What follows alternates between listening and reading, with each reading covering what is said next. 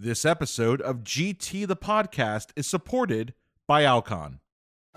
This is Ike Ahmed. And I'm Arsham Shaybani. And we want to welcome you to GT the Podcast. We're bringing this to you together with BMC and Glaucoma Today, to offer audible insights into current topics in glaucoma care. Presented by the authors of our latest, most read GT articles. Check it out. Welcome to GT the Podcast. In this episode, Richie Kahn, a clinical researcher and patient advocate, leads a discussion between physicians and patients on the topic of home monitoring technology in ophthalmology. Richie, who is a patient with a rare and progressive form of optic atrophy, as well as a clinical trial participant, is joined by Dr. Barbara Orozco, Dr. Craig Chaya, and Dorian DeMeo, a longtime glaucoma patient of Drs. Orozco and Chaya. The group exchanges ideas on the use and value of home monitoring devices for measuring IOP or performing mobile perimetry. Here's Richie.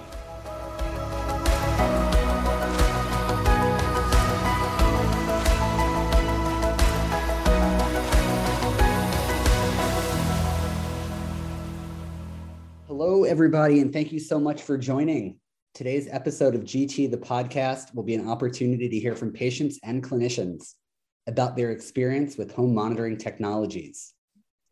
Whether measuring IOP or utilizing mobile perimetry, home monitoring can be an effective way to gather data points between visits and outside of traditional clinic hours.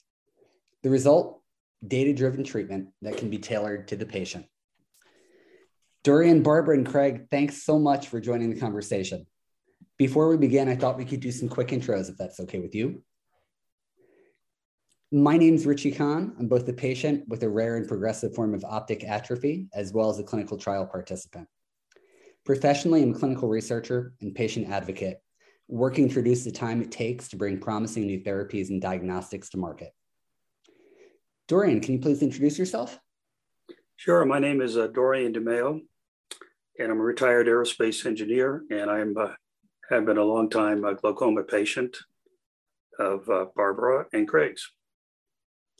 Thanks, Dorian. Barbara, over to you. Hi, thanks, Richie. So Barbara Orozco, I'm an adjunct professor in the Department of Ophthalmology at the Moran Eye Center and the Department of Biomedical Engineering at the University of Utah in Utah. And I am also an entrepreneur. And as it relates to the eye care home, I am the medical director and co-founder of a company called My Eyes, which helps to get the eye care home into the hands of patients. Thanks so much, Barbara. And last but certainly not least, over to you, Craig. Great. Thanks, Richie. I'm Craig Chaya, and I'm an associate professor of ophthalmology at the Moran Eye Center, University of Utah, and with a special focus in cataracts, anterior segment, and glaucoma care. Thanks so much, Craig. Now, I'm curious, how did you learn about home monitoring in the first place? And what have the impacts of these technologies been like, both for you as a clinician and for your patients? Well, my background was as an internist before I became an ophthalmologist. And so, we've been using different types of home monitoring technologies in internal medicine for a long time, such as for cardiac patients. So I guess I've been patiently waiting for technology to catch up on the ophthalmology space. And we've had glimpses of home monitoring over the last probably maybe 5 to 8 years. There was, at one time, I don't know how prevalent it is being used around the world, but there was a contact lens that was applied for patients to be able to monitor their pressure. However, there were some limitations to that technology because it was clunky for patients to wear, and it only really monitored patients' pressure for about a day or so before the battery wore out and had to be returned. So I think I've been hearing about home monitoring for a while at meetings, at professional meetings. It's been a hot topic. And I think what really thrust this into the spotlight was COVID, as it has done for many different things in our lives. But really, home monitoring and teleophthalmology came to the forefront at the peak of the pandemic when we had patients who were really nervous about coming into the office for monitoring.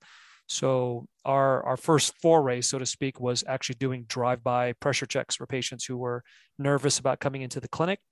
And around that time, had discussions just before the pandemic started. We had discussions in our department about acquiring the same technology for patients to be able to use at home. And that's kind of I think the impetus that drove our strong interest over the last 2 years in this technology. Thanks, Craig. And what about you, Barb? I know you're quite familiar with the iHome. So it's funny, it actually became or was introduced to me actually by a patient who had severe advanced glaucoma, who's also a patient of Craig's. And unbeknownst to him, his pressure was spiking quite high at night. And he had a lot of challenges actually getting access to the iCare HOME because it was not readily available for patients to purchase it. And that was really the incentive to trying to get this device into patients' hands, even on a rental basis. I think, one of the things that Craig said is so true. We've known now for years, there's been numerous papers published that IOP is a dynamic variable measurement that is not static. And yet we've never really focused on those nighttime spikes or any spike that was occurring outside of the clinic to really change our management. And it was really the iCare HOME and having access to that, those variabilities in IOP for my patients that really made me see the value because it really changed the management. Yeah, and on my side, personally, I've used the iCare HOME as well as a few investigational mobile perimetry devices. Now, I'll admit I'm not the most tech-savvy person. Despite some copious training, I did struggle a little bit with iCare. But, with my 10 days of use, I absolutely saw the value. Along with my clinical care team, we learned pretty conclusively that I don't have those diurnal fluctuations in pressure, which was immensely useful. With my particular form of optic atrophy, though it's monitored the same way as glaucoma, IOP isn't as much of a challenge for me as getting a sense of what's going on with my visual field. So thinking about those mobile perimetry devices, those AI-enabled headsets, I really loved the ability to test according to my schedule, had the ability to either drill in on central vision or do a broader assessment. And really, I just found it's been a great way, home monitoring that is, to evaluate my visual field progress and, connect with my clinician between visits to determine, maybe something's going on. I've got to come in sooner. Maybe we've got to tweak some medications. But it was all about also providing some good, solid data for me. It's one thing when I come in and I share with my glaucoma doc something that I'm perceiving. Maybe they kind of look at me like, oh, this is interesting, but they're not quite sure. But then they look at the visual fields from these at-home evaluations and they go, oh, okay.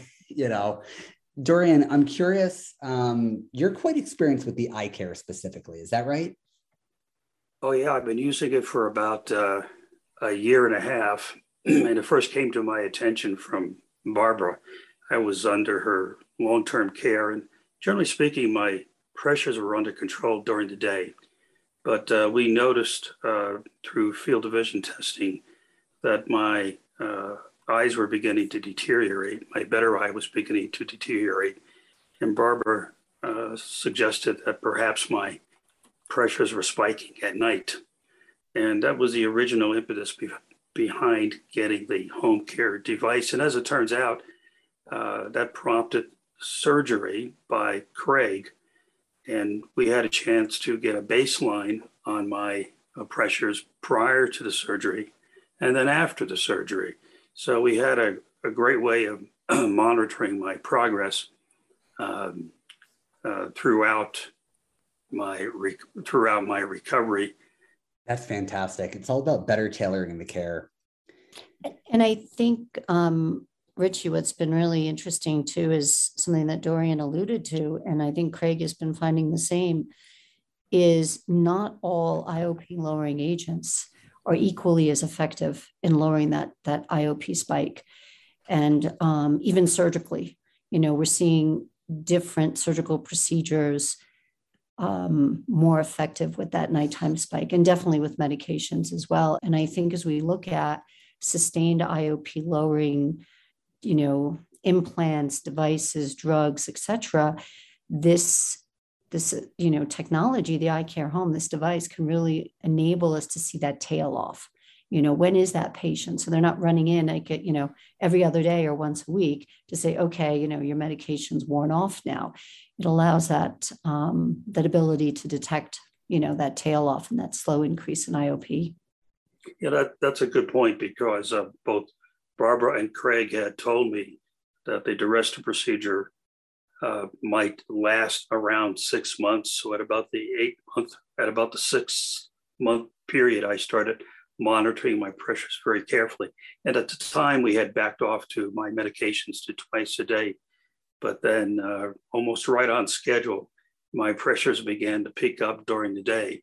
And Barbara was able to administer for me drops at the middle of the day, which kept those peaks down, and then later in the evening.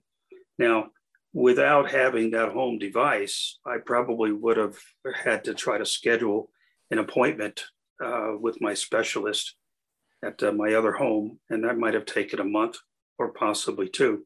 But here I had an immediate result, which informed Barbara of my condition. So it really was very helpful. Yeah, that's a fantastic point, Dorian. I guess one of the things I'm wondering, I think it's pretty clear to the group tonight that there's a lot of value in home monitoring, keeping tabs on disease progression, what's happening between clinic visits, but also recognizing that home monitoring isn't the norm, at least not quite yet. I'm curious, for Barbara and Craig, what did you think the first time you heard about home monitoring? How informative has the data been? And lastly, when you talk home monitoring with your colleagues, what's the response? Are they generally receptive? What about patients? Craig, you want to go ahead? Sure. I think as far as our colleagues, I think there's two different groups of people among glaucoma specialists, particularly with regards to home monitoring. When you look at a lot of our big data sets that we have in terms of clinical trials that have been conducted, there was no such thing as home monitoring for those patients at the time. And so I think some of my colleagues have some reservations about making clinical decisions based on home monitoring. They're more used to, having office pressures and making decisions based on that. But I find that, there are a lot of things in medicine where we take the best data that we have, and then we actually have to do a little bit of a stretch in terms of real world application and how to take that data. And I think home monitoring is really just giving us a more complete picture of what's going on with the patient. Rather than having a patient come in for multiple visits at different times of the day to gather a snapshot, I can now have a patient obtain so many pressure readings in a week that would probably take 2 years to fill in a normal clinic span. So I do think that it's helpful for me to be able to make a decision quickly. The other thing that I like to think about as a glaucoma specialist is almost like you're a air traffic controller. And what you're trying to do is figure out how to make sure that you can land people safely and figure out who's off the radar screen or who may be in a dangerous spot. I mean, the reality is that there are so many patients who are undetected with glaucoma. And if we rely on our traditional means of screening them in the office and doing our regular visits, there's just not enough time in the day, I think, for all of us to be able to manage all these patients. So I think it gives me a sense of relief knowing that patients are empowered to be able to manage their condition, and they can quickly alert me when there is an alarm. And so we can get those patients in quickly and make a timely decision. And so I for one, am very bullish on in terms of empowering patients and getting the technology in their hands. My hope is that one day that iCare or other types of devices in terms of home monitoring will be very similar to the blood pressure cuff, which is easily obtainable for patients with hypertension, where you can easily go down to your local health store and purchase a blood pressure cuff so that you can do your own home monitoring and alert your internist or family physician when things are awry. And those are great points, Craig. And I think the other thing, Dorian, and Richie, is we so often, we're used to measuring things in a certain way. And to Craig's point, we've always relied on just one random, IOP in an office. And I think the other thing that I find so fascinating is just we don't really understand why certain people spike. And to Craig's point, I've had patients who are ocular hypertensives. Their pressures are always in the low 20s, but yet they don't have damage. And I'll send them home with the eye care home for a week, and there's no fluctuation. They're not spiking. So on the flip side, where you go, wow, we need to be more aggressive, you definitely do take a step back and you go, wow, we may be okay. We may just be able to continue to follow you. So it's the totality of the data. You can't diagnose glaucoma with one IOP measurement or one visual field. So again, to Craig's point, it's just giving you so much more information to really understand physiologically what's going on in that patient. The other thing, Richie, I'll add is that, we have some good research data to suggest that if you can maintain your pressure under a certain level, that you're going to have less visual field progression over time. However, even in that subset of patients, some of those patients still went on to progress. And I think, I don't think it's the whole picture, but I do think that part of the picture is that we weren't able to capture this type of data in these large clinical trials. I agree 100%. And the other thing, it's so interesting too, is when patients progress and they're controlled in the office, what do we blame? We say they're not compliant. They're not adhering to their eye drops. Mm-hmm. But really what this data is showing us that there is such extreme fluctuations that a person like Dorian or, other patients we've had could be in the low teens in the clinic and yet spiking into the 20s at night. Yeah, that's a great point, Barbara.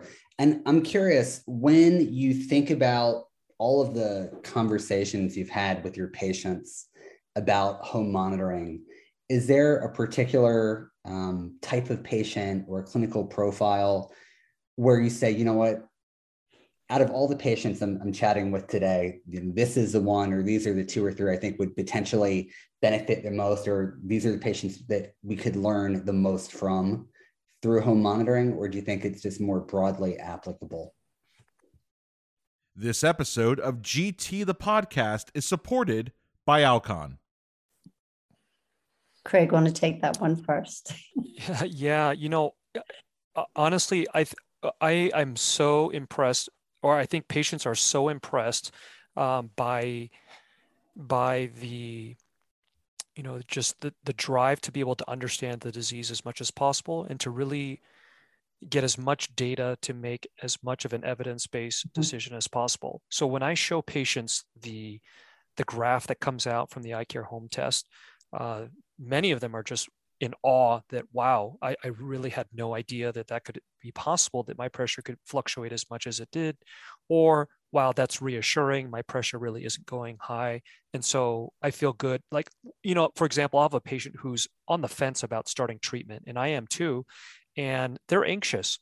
And after we get the data though, and that data may reassure the patient that, you're actually going to be okay. Your pressure really isn't fluctuating a lot. I think we can go ahead and just watch you carefully. That's very reassuring for a patient to know that, hey, my pressure really isn't out of control, that it's fairly well controlled and that it's safe to monitor. Whereas the flip side is I show a patient who has what appears to be well-controlled pressure in the office. They are so grateful that we can kind of make this decision quickly in terms of a treatment that may help to blunt that pressure spike. So I find it incredibly reassuring for both me and for patients as well. I agree. And as Dorian brought up in Dorian's case, visual fields there's definitely a subjective element to it, right? And there's a lot of variability from test to test. And there was a change on Dorian's visual field in his good eye. And it was questionable. It was subtle. And we looked at it and I was like, well, we could bring you back and repeat it in 3 or 4 months and really see if it's real. But when we did the eye care home and that eye was spiking, like, we really suspected it was real. And it did change his management and led him to surgery faster because that early visual field change probably was real. Let me add from a patient point of view that when you go to the clinic on a periodic basis and you know that your pressures may vary according to the day, you feel a little bit hopeless that you have no control of what's going on. But with the home care device, you build a team relationship with your provider. Then you feel like you're part of the treatment, or at least you could have some impact on the treatment. So I think that's very reassuring for the patient to get them involved and to make them a part of the healthcare team. The other thing that's interesting too, that Craig alluded to, is we had another patient who was at the VA, and again, advanced damage, and his pressures were sitting around 11. And we thought, are we really controlling you? And there was nothing that really confirmed progression.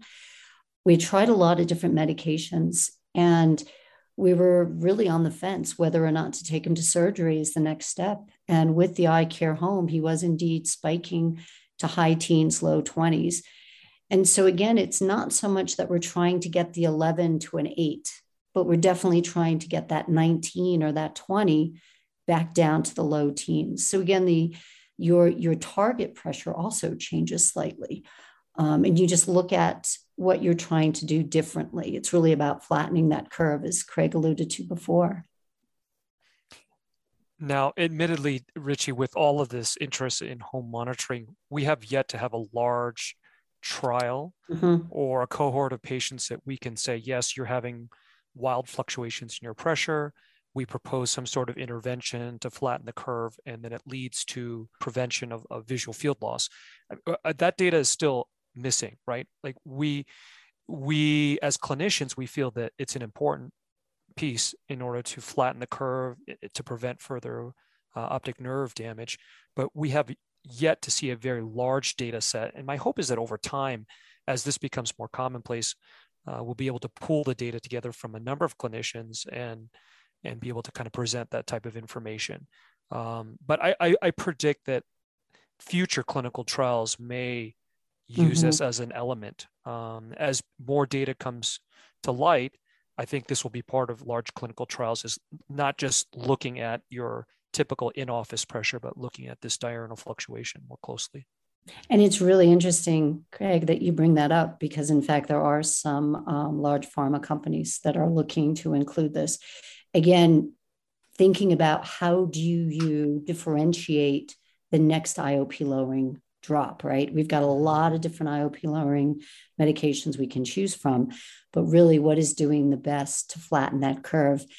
And the other thing, when we think about how these IOP lowering drops get approved, they get approved basically on 3 time points during the day, an 8 a.m., either a 10 or a 12 and a 4 p.m. So I wonder down the road, should we not start thinking about that 24-hour curve more closely? Yeah, I think about a couple things based on your comments, Barbara and Craig. Number one, when we talk about those 3 time points throughout visit 1, visit 3, visit 5, whatever it is, I think a lot about patient burden and, the amount of time we're asking people to come into the clinic, to take time off work, to deal with all of those logistical challenges and barriers to participating in clinical trials. But the related topic that always comes to mind is when we talk about bringing some of these devices through the regulatory review process, the pathway to having anything that's approved for home use direct to patient, it's not that clear cut. It's not necessarily what a lot of device manufacturers are used to. Oftentimes I'll talk to folks who've got a fantastic technology that they're thinking about developing in 2 ways, for at-home monitoring and then use at the clinic. And they very quickly pivot to use at the clinic. It's just a lot simpler. That actually takes me to a couple more topics I wanted to talk through. I was going to start with training and onboarding and finish with access, but Barbara, I think you know where I'm going. Let's start with access first. for some of these technologies, particularly for the eye care. Knowing about some of the regulatory hurdles and what's involved there, the prescription requirements, how do you, through your practice and through MyEyes, address some of these challenges? And have you ever had any situations where a patient has said, look, I'm really interested in getting access to this technology, either renting or buying? I need some guidance. What would you suggest? So yes, it's regulated or cleared through a 510K as a prescription device that is to be used in conjunction with clinical IOP measurements. So the way it's cleared or approved is it's not supposed to be used as a standalone. It's a complement device, and it does need a prescription.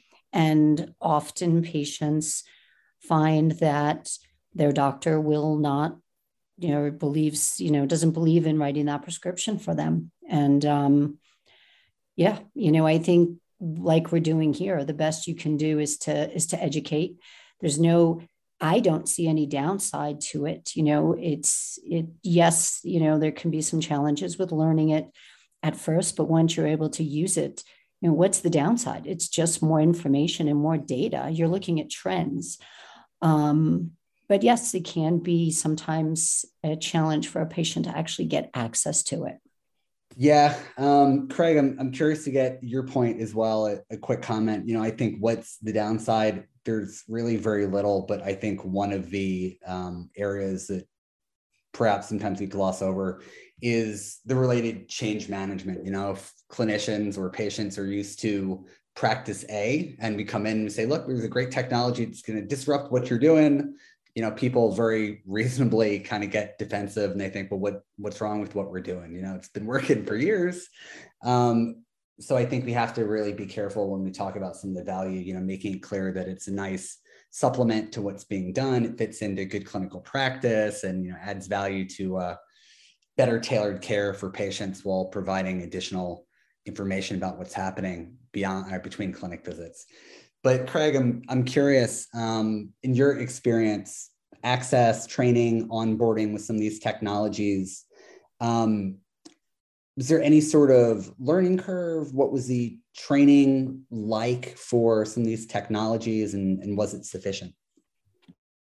Well, particularly for the eye care home, this is technology, rebound tonometry we've had for many years, even before the eye care home became available. So it's a technology that we have already been using in the office. So in terms of being familiar with it, there was no problem. I think one of the issues for patients, onboarding and training for patients, is that we've done this remotely, and for some of our patients, doing that type of training remotely has been a challenge. So we've had a few patients that have had to come in for hands-on one-on-one training to actually make sure that they were using the device appropriately. It still requires a patient to be somewhat coordinated. So if I have a patient with a significant tremor, it can be difficult to obtain that type of information on some patients. So overall, though, I would say for the vast majority of patients, and that's why we usually have them have the device for at least a week to allow, the first few days are kind of getting used to it, understanding how the device fits on their face. But after a few days, I really feel like they get the handle of it and are able to quickly obtain the measurements that we need. So for the most part, I have found it to be easy to implement in the clinic setting and for patients to understand how to work the device. Yeah, I think I could attest to that.